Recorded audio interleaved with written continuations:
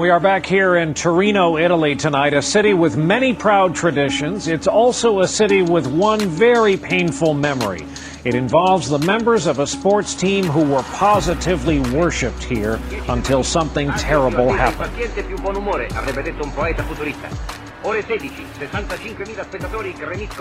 Gianpaolo Ormezzano never missed a Torino home game as a boy. They were the best of Torino, Italy.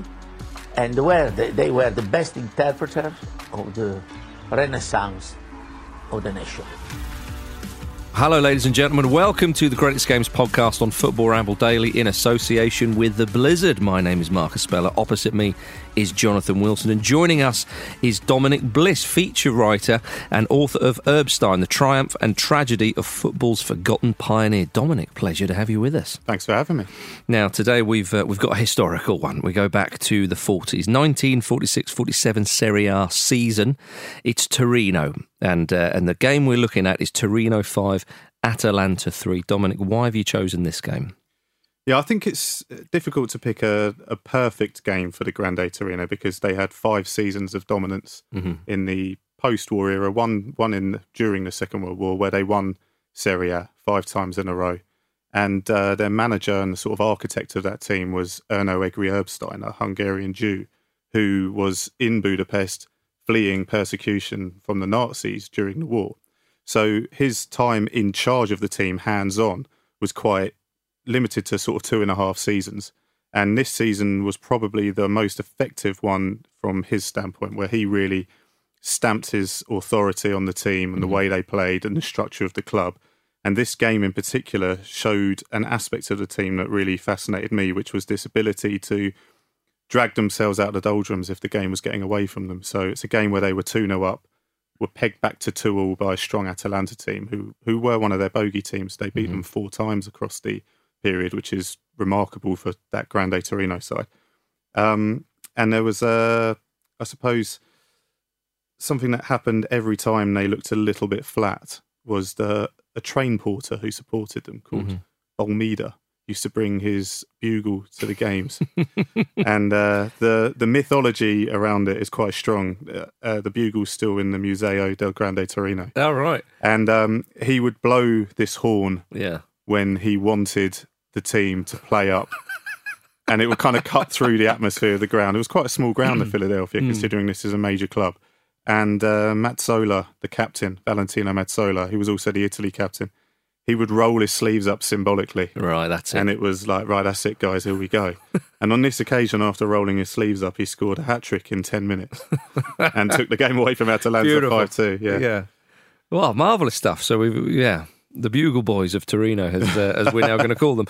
But yeah, I mean, this is a Grande Torino side, Jonathan. I mean, it's not surprising that you have a very successful side in that era, out in the 30s into the 40s, they dominate. Tactically very, very strong. Not surprising that there's a Hungarian Jew involved in all this, of course, in Erbstein. No, I mean, Hungary's influence over Italian football is extraordinary. I think between 1920 and 1945, there were 60 Hungarians coached in Serie A, well, Serie A or equivalent top division before it changed its name. So, Italy, without question at the time, looked to Hungary for guidance on how to play football. And Erbstein was one of the greatest of a great generation of Hungarian coaches who left Hungary and had a huge influence.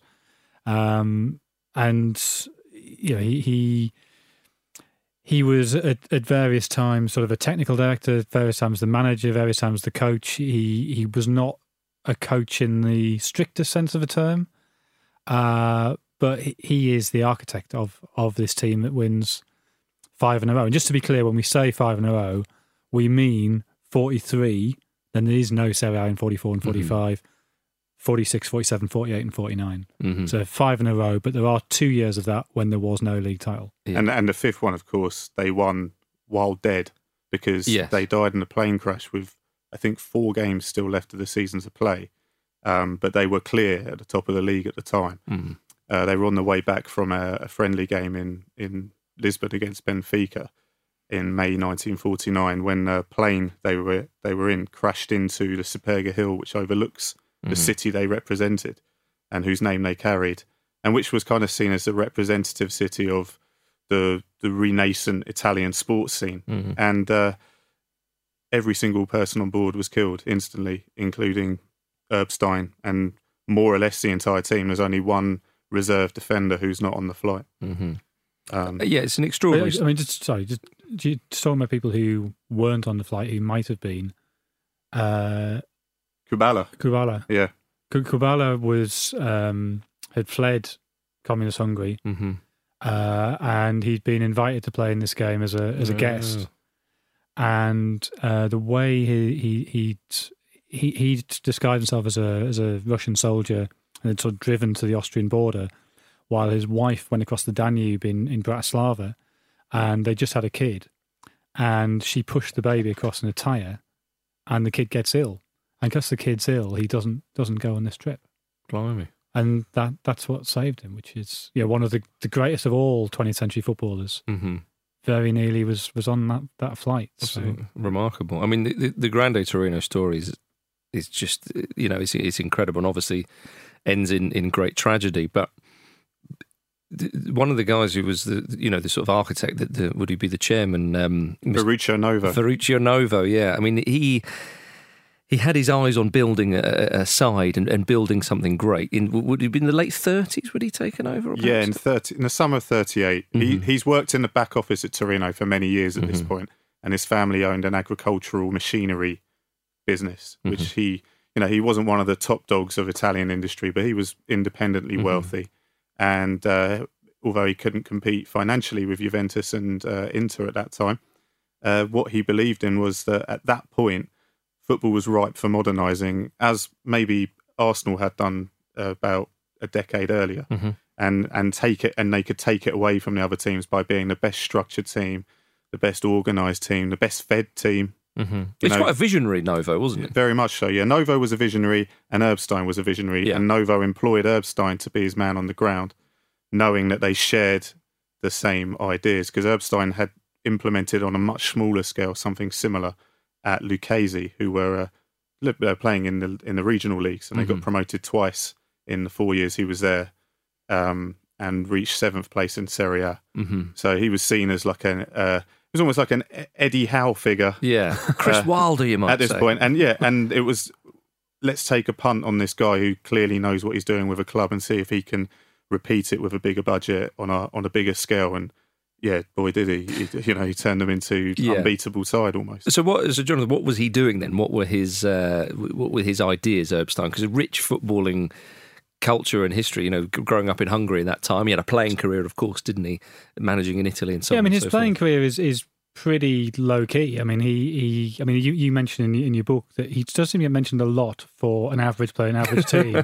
So he obviously had a charisma. The fighting he a lot was of the time. Pretty, yeah. I was going to say aggressive, but we'll say go with fighting. I can't remember exactly this, but there's a great line when he breaks somebody's leg, and the newspaper just says something like. Erbstein played in his usual manner. Yeah, I think so something like that. Erbstein tackled him in the usual manner. So he was an aggressive, physically imposing player, but he didn't play for the great Budapest clubs. His break comes in 24/5 when he goes to Fiume, which is a whole sort of complicated issue of Italy, which we don't need to go into. Second tier, essentially. But that's when he becomes a sort of professional player. But actually, the key for him and the key for his thinking is when he tours the US. And the US football is going through, in the late 20s, goes through this incredible boom. There's a lot going on there, people may not realise. Yeah, I mean, it was 5 years, maybe not even quite 5 years. It's an astonishing period. That you have the American Soccer League is founded. It's very moderate success. Then Hakoach, the Vienna-based Zionist team, go over on a tour, and it is massively successful. You got over 40,000 turned out for their first game against a sort of combined New York team, and suddenly you had entrepreneurs realise there is money in this, and then so people they start buying players, and they buy players from Central Europe because they buy, I think, 10 of that Hakoach team. Don't go home. They stay with either Brooklyn Wanderers or New York Giants. But there were a lot of British players there as well. And the British players take the WM, which is sort of just beginning to kind of to be recognised in England. The offside law changed in 1925. There's a whole load of scrambling about how do we deal with this. A lot of teams start to play with a third back. Herbert Chapman at Arsenal is the one who does it best and realises that if he withdraws an inside forward in midfield as well, you get the best balance. So whereas everybody had played a 2-3-5, there's this shift towards the WM with a 3-2-2-3. And that moves to the US very, very quickly with this sort of British invasion. And this is where Erbstein comes into contact with that for the first time. And he recognises this is something actually very exciting and something that I can do something with. And I guess the key player for him in terms of conceptualising that or realising the potency of a WM or what it can do was a player called Kalman Conrad, who was recognised as one of the greatest players of that great generation of Hungarians in the early 20s, scored hatfuls of goals in Hungary and then in Vienna. But then he just can't score in the US. He gets a lot of injuries. He barely scores. Plays at one of these Central European touring teams. Suddenly, he's back to the old Kalman Conrad. And Erbstein realises, okay, you stick a big, strong English-style centre-half on him, he can't cope. You have one of our centre-halves, and he's back to being the old player. So I think Erbstein was clearly somebody with a very great football intelligence, a great intellectual curiosity, and what he saw in the US opened his eyes to new ways of doing things, and he processes that into his own way of playing. And so he's one of the first sort of pioneers of Central European counterattacking, which can make him sound negative, and that's not correct. Sure, but he understands the value of the counterattack, and I think it's that trip to the US which does that. He wrote a column when he got back from the US in an Italian newspaper, and he was in his first coaching job at Bari. And so he takes a Bari job in 28. That's right, yeah. And he talks about the rest of the players from this Central European touring team, the Maccabees, they called them in America. It was Maccabi, basically. Yeah. So, I mean, Hakoach had gone over, and then this is an attempt to replicate the success of that by taking another team, which they called the Maccabees. Run by a different businessman, essentially. Yeah. And Erbstein was the only one who wasn't joining in the complaining in the dressing room. He sort of let them all get out of their systems. They said it was backwards football, antediluvian football. I see. That's how they describe it. And he basically said, well, it's effective, isn't it? And when he was at Bari, he tried to employ a powerful centre forward. He took a winger who was tall and quick and put him up front and said, let's try and play. We're not as good as the other teams in this division. Bari were trying to stay in the top half of the league because it was about to be divided. In the North and the South leagues were about to be merged into one, and you had to be in the top half at the end of the season to get into Serie A. So 29-30 is the first Serie A season. And he took this system and employed it at Bari. They didn't quite make the cut, but they nearly did. And their best performances came against the best teams, where they hit them on the break with this quick winger playing as a centre forward, and he caused havoc. And he realised that it was a good way for a lesser team to play against a better team. And that's how he enjoyed a lot of his early success. Oh, so back, so fast forward a few years. So you have Erbstein is getting his the Sistema, as it was called, his system of playing, which was WM and influenced by all that, has influenced a lot of people. And at Torino itself, getting to the sort of the late 30s into the 40s, Novo is beginning to sign players, isn't he? He's beginning to use the cash that he has. He may not be able to compete with the likes of Inter and Juventus, as you say, but he's spending wisely as far as, certainly the research I've done. And he's building something. Yeah. And it's getting quite exciting at Torino. When they win their first title, would it be 1942? Did they 43. 43 season. Yeah, exactly. They win their first title there. So it's suddenly Torino. Well, I mean, Erbstein's not there in 43. So they haven't met yet. Erbstein has 5 years at Lucchese, where he's, as you said before, is very successful. Then 38, he gets a Torino job. But Takes them to the top of the league by December. But then the manifesto of race, which effectively banishes all foreign Jews from the country, is really clamped down upon in the latter stages of 38. I think Turin was the last place you could probably get by. I mean, he had been interviewed for the Lazio job before he got the Torino job, and Lazio essentially wouldn't take him because he was Jewish. In Rome, it would be a lot more of a risk. And in Lucca was a stronghold for fascist government, which is why he left Lucchese, to go to Turin. But he is involved in a lot of the scouting of those players that you talked about Novo buying. Yeah. It's really hard to know who spotted who and how. But his daughter Susanna and various journalists have alluded to the fact that he would scout opposition players from lesser clubs with an eye to signing them for Torino, knowing that Torino couldn't just take the best players. Mm-hmm. They had to take the next generation of best players. So they would come from Triestina in the case of Grezar, or Venezia in the case of Loic and Mazzola. And these players were the ones that he put together, or that Novo put together with a series of consiglieri into the Grande Torino. And Erbstein was contrary to what Jonathan said, he was always there, but he was always there in spirit. Yeah, right. That's what everyone said. Every manager that came in while Erbstein was fleeing, was on the run, they said that Novo just wanted his man, really. And Erbstein was always there in spirit. He was like a shadow over them. Uh-huh. And then they stayed in touch all the way through the war, didn't they? So yeah, Novo helped him to set up a business to keep himself and his brother to flourish in the textile industry while they were in Budapest. But we should first of all talk about his attempts to get to the Netherlands. Yes, of course. Well, when he first left Turin in December 1938, he and his family had a position waiting in Rotterdam, a club called Xerxes, not Feyenoord, Xerxes. And they were kind of an upcoming team in the Netherlands at the time. But it was essentially a job swap he did, wasn't it? And their manager was his friend from Budapest Atletico Club, Bock, the team he played most of his career for, a guy called Ignác Molnar.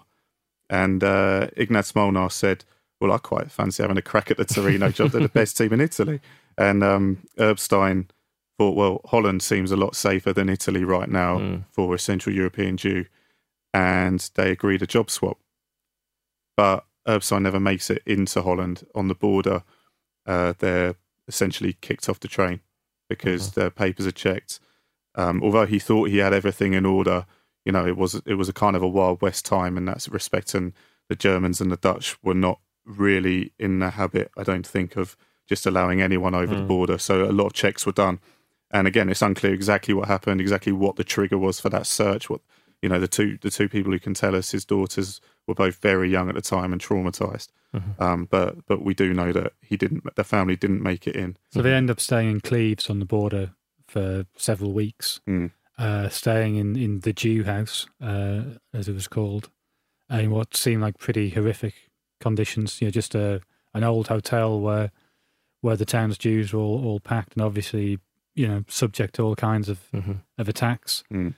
But he made it back to Budapest, am I right in saying? Yeah, with the help of Novo. Right. And in the end, you look at what happened to Orpad Weiss, who made a similar journey, went to Paris first, got to Paris, and then went up into the Netherlands, and Weiss ends up dying at Auschwitz. So, I mean, obviously, you know, you can't be categorical about these things, but it may well be that not going into the Netherlands saved his life. And when he's in Budapest, you know, he was in a sort of a labour camp, was he, Jonathan? Well, that's later. I mean, that's a bit later. He's the textile business. He seems to have been very successful at that.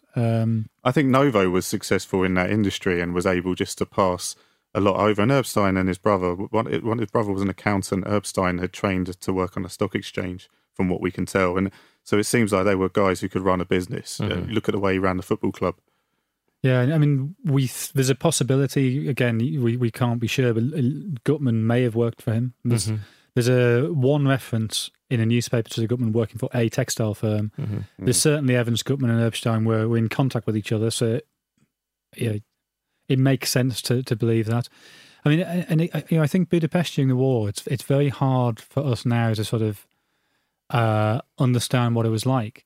That obviously being a Jew in Budapest was precarious. There were a whole load of race laws had come in. You know, Hungary had a huge Jewish population, but as Hungary sort of moved to the right, and it sort of was essentially faced with this choice of allying with the Soviets or allying with the Germans, and they went the German way. They then imposed a whole series of the Nuremberg laws, the various race laws. And so it was obviously a very dangerous time, and lots of restrictions on Jews.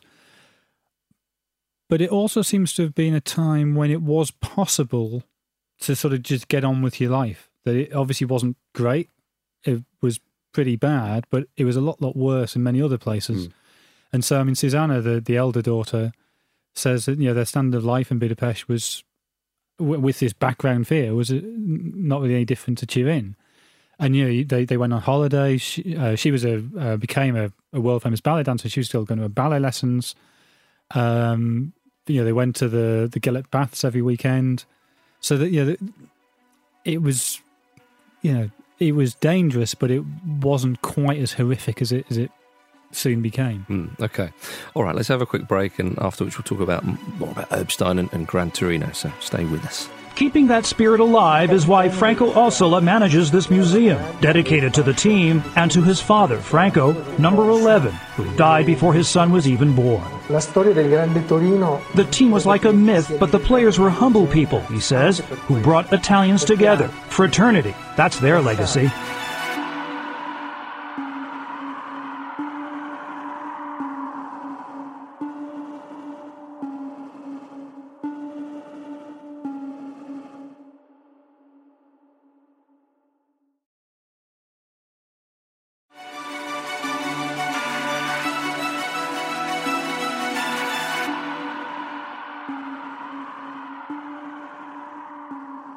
Welcome back to Great Scams on Football Ramble Daily in association with The Blizzard. So yes, he was in Budapest. Things could have been worse. It seems ridiculous to say, but of course you have to remember the context of the time in the background, what's going on. And then the German invasion happens. Exactly, yeah. And then I'm assuming that's when he's in the... No, still not. Oh, right, no, still, no, okay, so... So his wife, Jolan, and the two daughters, Susanna and Marta, they managed to... I mean... This story is ludicrous. It's one of the most ridiculous things I've ever heard. But there was a former swimming champion called Gita Malas, who believed she'd been directed by the Archangel Gabriel. We'll leave that aside. Just trust me. It gets complicated if you bring the spiritual side. And she believed that she'd been given this sort of task by God. Mm-hmm. And so she sort of applies this role as being director of a Catalan convent, which, under the guise of making military uniforms, protected loads of Jewish women. And Jolan, Susanna and Marta get positions there. Importantly, I mean, most of them were young women of Susanna's age who was late teens. And Susanna kind of pleaded, actually, for them to let her mum come in, who was older than the people they were letting work there, as the cook. And so she rescued her mum that way. Mm-hmm. And her younger sister, Marta, was able then to come in, but just to sort of live there, because she was too young to work there. So she had to plead to get her sister and her mum in there. So you got this whole rescue operation, if you like. Essentially, yes. Rescue, but hiding operation. Yeah, it's sort of Schindler-esque. It's an undercover factory. I mean, it's notionally run by the Vatican. Yeah. But, which actually does then become important when the Nilash, the local fascists, sort of try and raid the place. And so the local fascist groups look to bother them at every given opportunity. These are essentially just roaming thugs, right-wing thugs, who are looking for people to drag out, preferably Jews, to drag out into the streets and to kill. Essentially, they were doing. It was that crazy. It was that wild.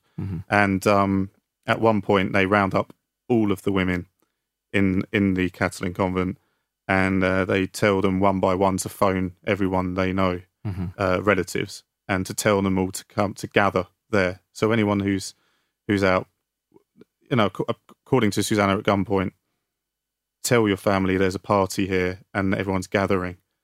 And she said she put on a strange voice so that immediately it would trigger suspicion. And then dropped into her normal voice and said in Italian, "Aiuto, help me," which obviously they wouldn't have understood as Hungarians, the guards. And her dad's on the phone, immediately twigs something very wrong is happening at this place.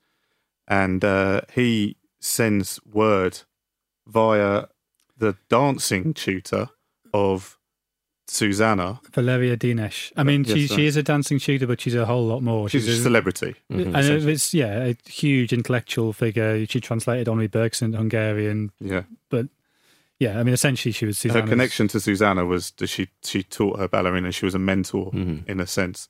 And via Dienes, they get word to the papal legate in Budapest, essentially the Vatican ambassador. Something's going on down there.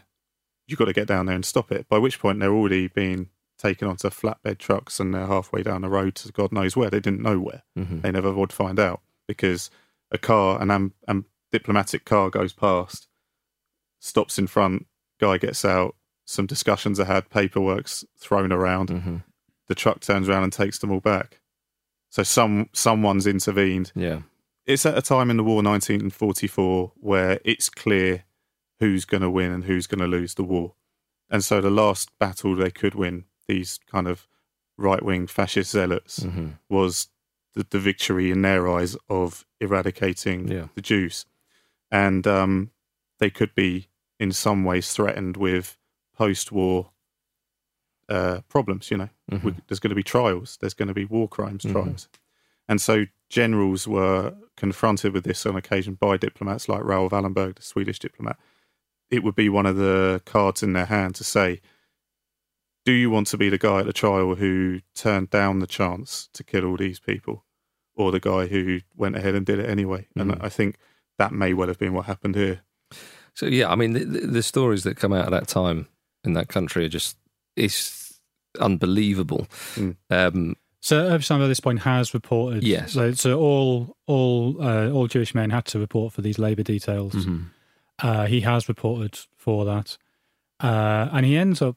I mean, two remarkable coincidences. One, he ends up in a barracks with Bela Gutmann, and the other is that the sort of the capo, the sort of the prisoner who's been put in charge of them, had been his orderly during the First World War. When we haven't even mentioned this about Erbstein. He not only fought in the First World War. When the Social Democratic Revolution came, he took over the post office with his I don't know the battalion, his battalion or unit, whatever they're called. So he's literally fought for the Social Democrats in the first in the chaos at the end of the First World War. So this orderly is this capo who'd been his orderly is, I think, as generous as it was possible to be, which obviously made life a lot easier. Hence, he's able to take a phone call from his daughter because this capo would take him on work details and essentially let him disappear during the work detail. So when does he return to Italy then? Well, so I mean, they towards the end of 44, a load of these work deals are being handed over to the German authorities as the Germans were about to retreat, and it appears to be that Gutmann and Erbstein get word of that, and they think, right, we got to get out because once we're not in Hungary anymore, it's gone a whole new level of terrible. And so they were on the first floor of the barracks, and they softened the ground under the window over a series of days. And then one night, they and I think there were 6 people in the room. They all jump out and escape. And he appears then to have gone to Yolan's sisters and stayed with, hidden out with her. And then Yolan and the 2 daughters end up escaping from the convent. Fleeing from the convent because they realise that they might have got away with it once, but the fascists only have to get it right once, and they're finished. So we kind of So after all that kind of stuff, meanwhile in Italy, football's carrying on, and his former side Torino are winning titles and playing great football and so on. When would be the time then that their paths, they're reunited together, if you like? Just at the start of the 46-47 season. Right. Erbstein comes back and there's this emotional reunion with Novo in Viareggio, which is quite fitting because it was also the place where Serie A and modern Italian football was decided by a code. And he gets given the title of Technical High Supervisor, according to the newspapers. But his family aren't with him. We should say that. They say I think Susanna had come back with in her own capacity. But Susanna was 18 by then, so I guess it was easier. I think she married shortly afterwards, around that time. Yeah, she married in 46, that's right, yeah. Yeah, but his youngest daughter and wife don't come with him at this point. They join him a year and a bit later, just as the Iron Curtain appears to be coming down. But even that takes remarkable subterfuge. And Marta sets off. He's arranged all the papers. Marta sets off as if to go to school. Yeah, and then I've forgotten my books, and gets off a tram and goes to the station where she meets her mother and gets on a train to Italy. Yeah, so long. Then off they go. In Serie A at the time, as we say, Torino are playing great football. They're enjoying a lot of success, a phenomenal amount of success, it should be said. They've built a brilliant side, but of course now they're reunited with Erbstein, and he's there to physically, rather than just spiritually, if you like, bring his influence to the side. Novo wanted him back. Novo liked him a lot, and it was quite interesting to read. To read David Peace's book, The Damned United. There you go, I got there in the end, where you got the Brian Clough quote as, "I wanted to win it better." And it's a bit like that. Erbstein comes back and we just won the league. You won it by a point. I want to win it better. Yeah. And his idea was to set about this much higher tempo game that he's been mulling over. They're going to be more compact off the ball. He's apparently become obsessed with geometry. People say they found his notebooks on the time and he's making diagrams about spatial understanding. I find it phenomenal. This guy's gone through all that, and a lot more. Of course, you can't tell every story in this period of time, but he's gone through all that. He's gone through hell and back, blah blah blah. But still, that desire to go back to his. Maybe it kept him going. Maybe that's maybe when you're breaking rocks. Yeah, and you're in terrible conditions, wondering what's going on with your family. The only way to stay in some ways sane is to think about the thing you love, which is football, and to think about, what am I going to do to Torino when I get back? What a great way to keep yourself going. When I get back, I'm going to win it better. and he did. And he did, yeah. I mean, they absolutely ran away with it the next two seasons. Absolutely ran away with it. And the manager leaves, Luigi Ferrero, who was his player before the war, and he's kind of like a head coach figure when Erbstein gets back. He stays there for the first season, 46, 47, but in the newspapers, they regularly refer to Erbstein picked this player. Erbstein said this after the game. Erbstein's implementing this tactic. He was clearly trying to get this kind of symbiosis between positions that hadn't existed before, where defenders, midfielders and forwards are overlapping in a modern style. You've got proper fullbacks in the buccaneering modern style. Moroso's the best example. And Moroso doesn't play in this game, the Atalanta game that we're talking about. And their defence is absolutely slipshod. They've got a guy called Rosetta playing instead. Yeah. And Rosetta, unfortunately, struggled. He scores an own goal against Atalanta in this game.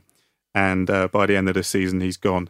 But in the stands, we're told, there was a voice calling out, "Vai, Rosetta, vai, vai," all the time through the game. And the journalists turned around to see who it was, and it was Moroso, who was being rested in that position for that game, cheering on the player who'd taken his place. And they were saying, what a guy, the kind of, even when he wasn't playing, he managed to win in the press by being supportive. That's very good. So the game itself that you're talking about, as you say, to pick one game is sort of fairly difficult, but it gets a little bit to the heart of that Torino side, even though they shipped 3 goals and Stein wouldn't have been very, very happy about that. Well, they played ultra attacking football according to their winger Pietro Ferraris in that game. Everyone attacked as one, and they just overwhelmed the other team. They basically treated it like, we've got a boxer on the ropes here. We might take a couple of shots while we're going at it, but we're just going to bury this person into submission. And that's essentially what they did to Atalanta. They got them on the ropes and didn't give up. And they always kept their calm in that situation. They had a midfield that was quite, I suppose, like piston-like, quadrilatero, they called it, which is essentially just a four-sided shape. But which is, if you think of the WM, the 3-2-2-3, you've got like the square of the 2 wing halves and 2 inside forwards. Yeah, and they had all scored loads of goals before Erbstein comes back. And he said the wing halves shouldn't be taking these pot shots from range. I want them to start finding the wingers and the centre forward with passes quickly on the break, and they need to be stretching them. And that was how Torino started to play what some people who played against them at that time and later became coaches in the 60s and 70s would refer to as a kind of prototype total football. That was what Grande Torino did. So when people wonder how Torino dominated Italian football, it's because they were playing something along the lines of what became total football.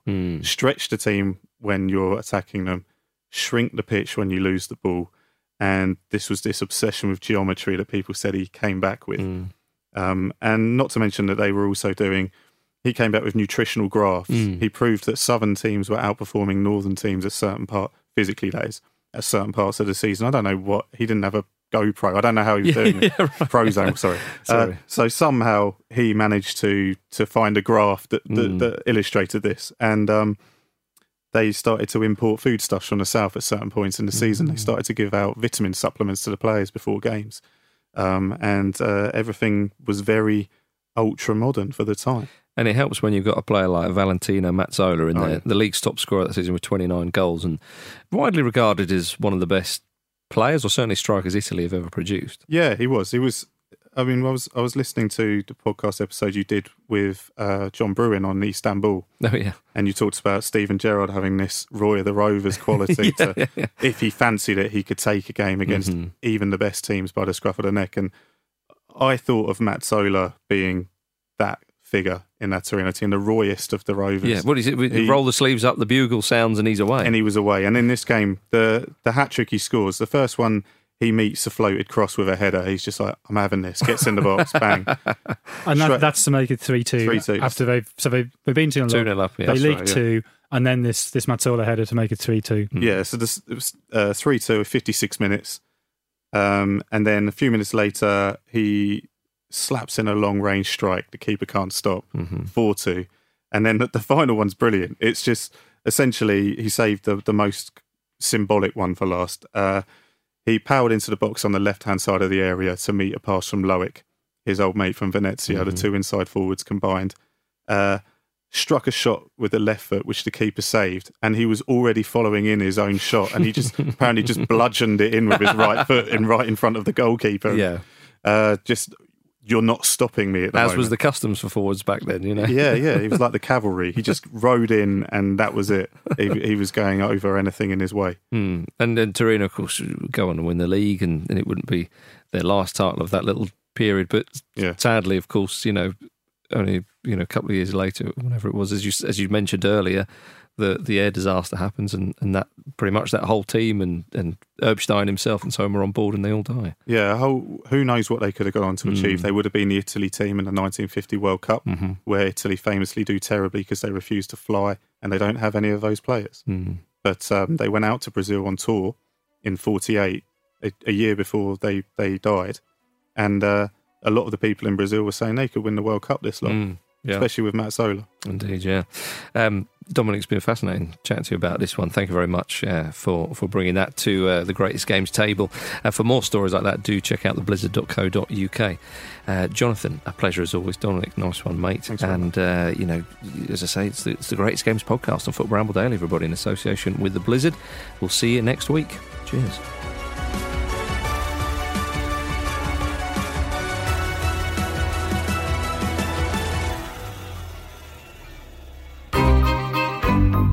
This was a Stakhanov production.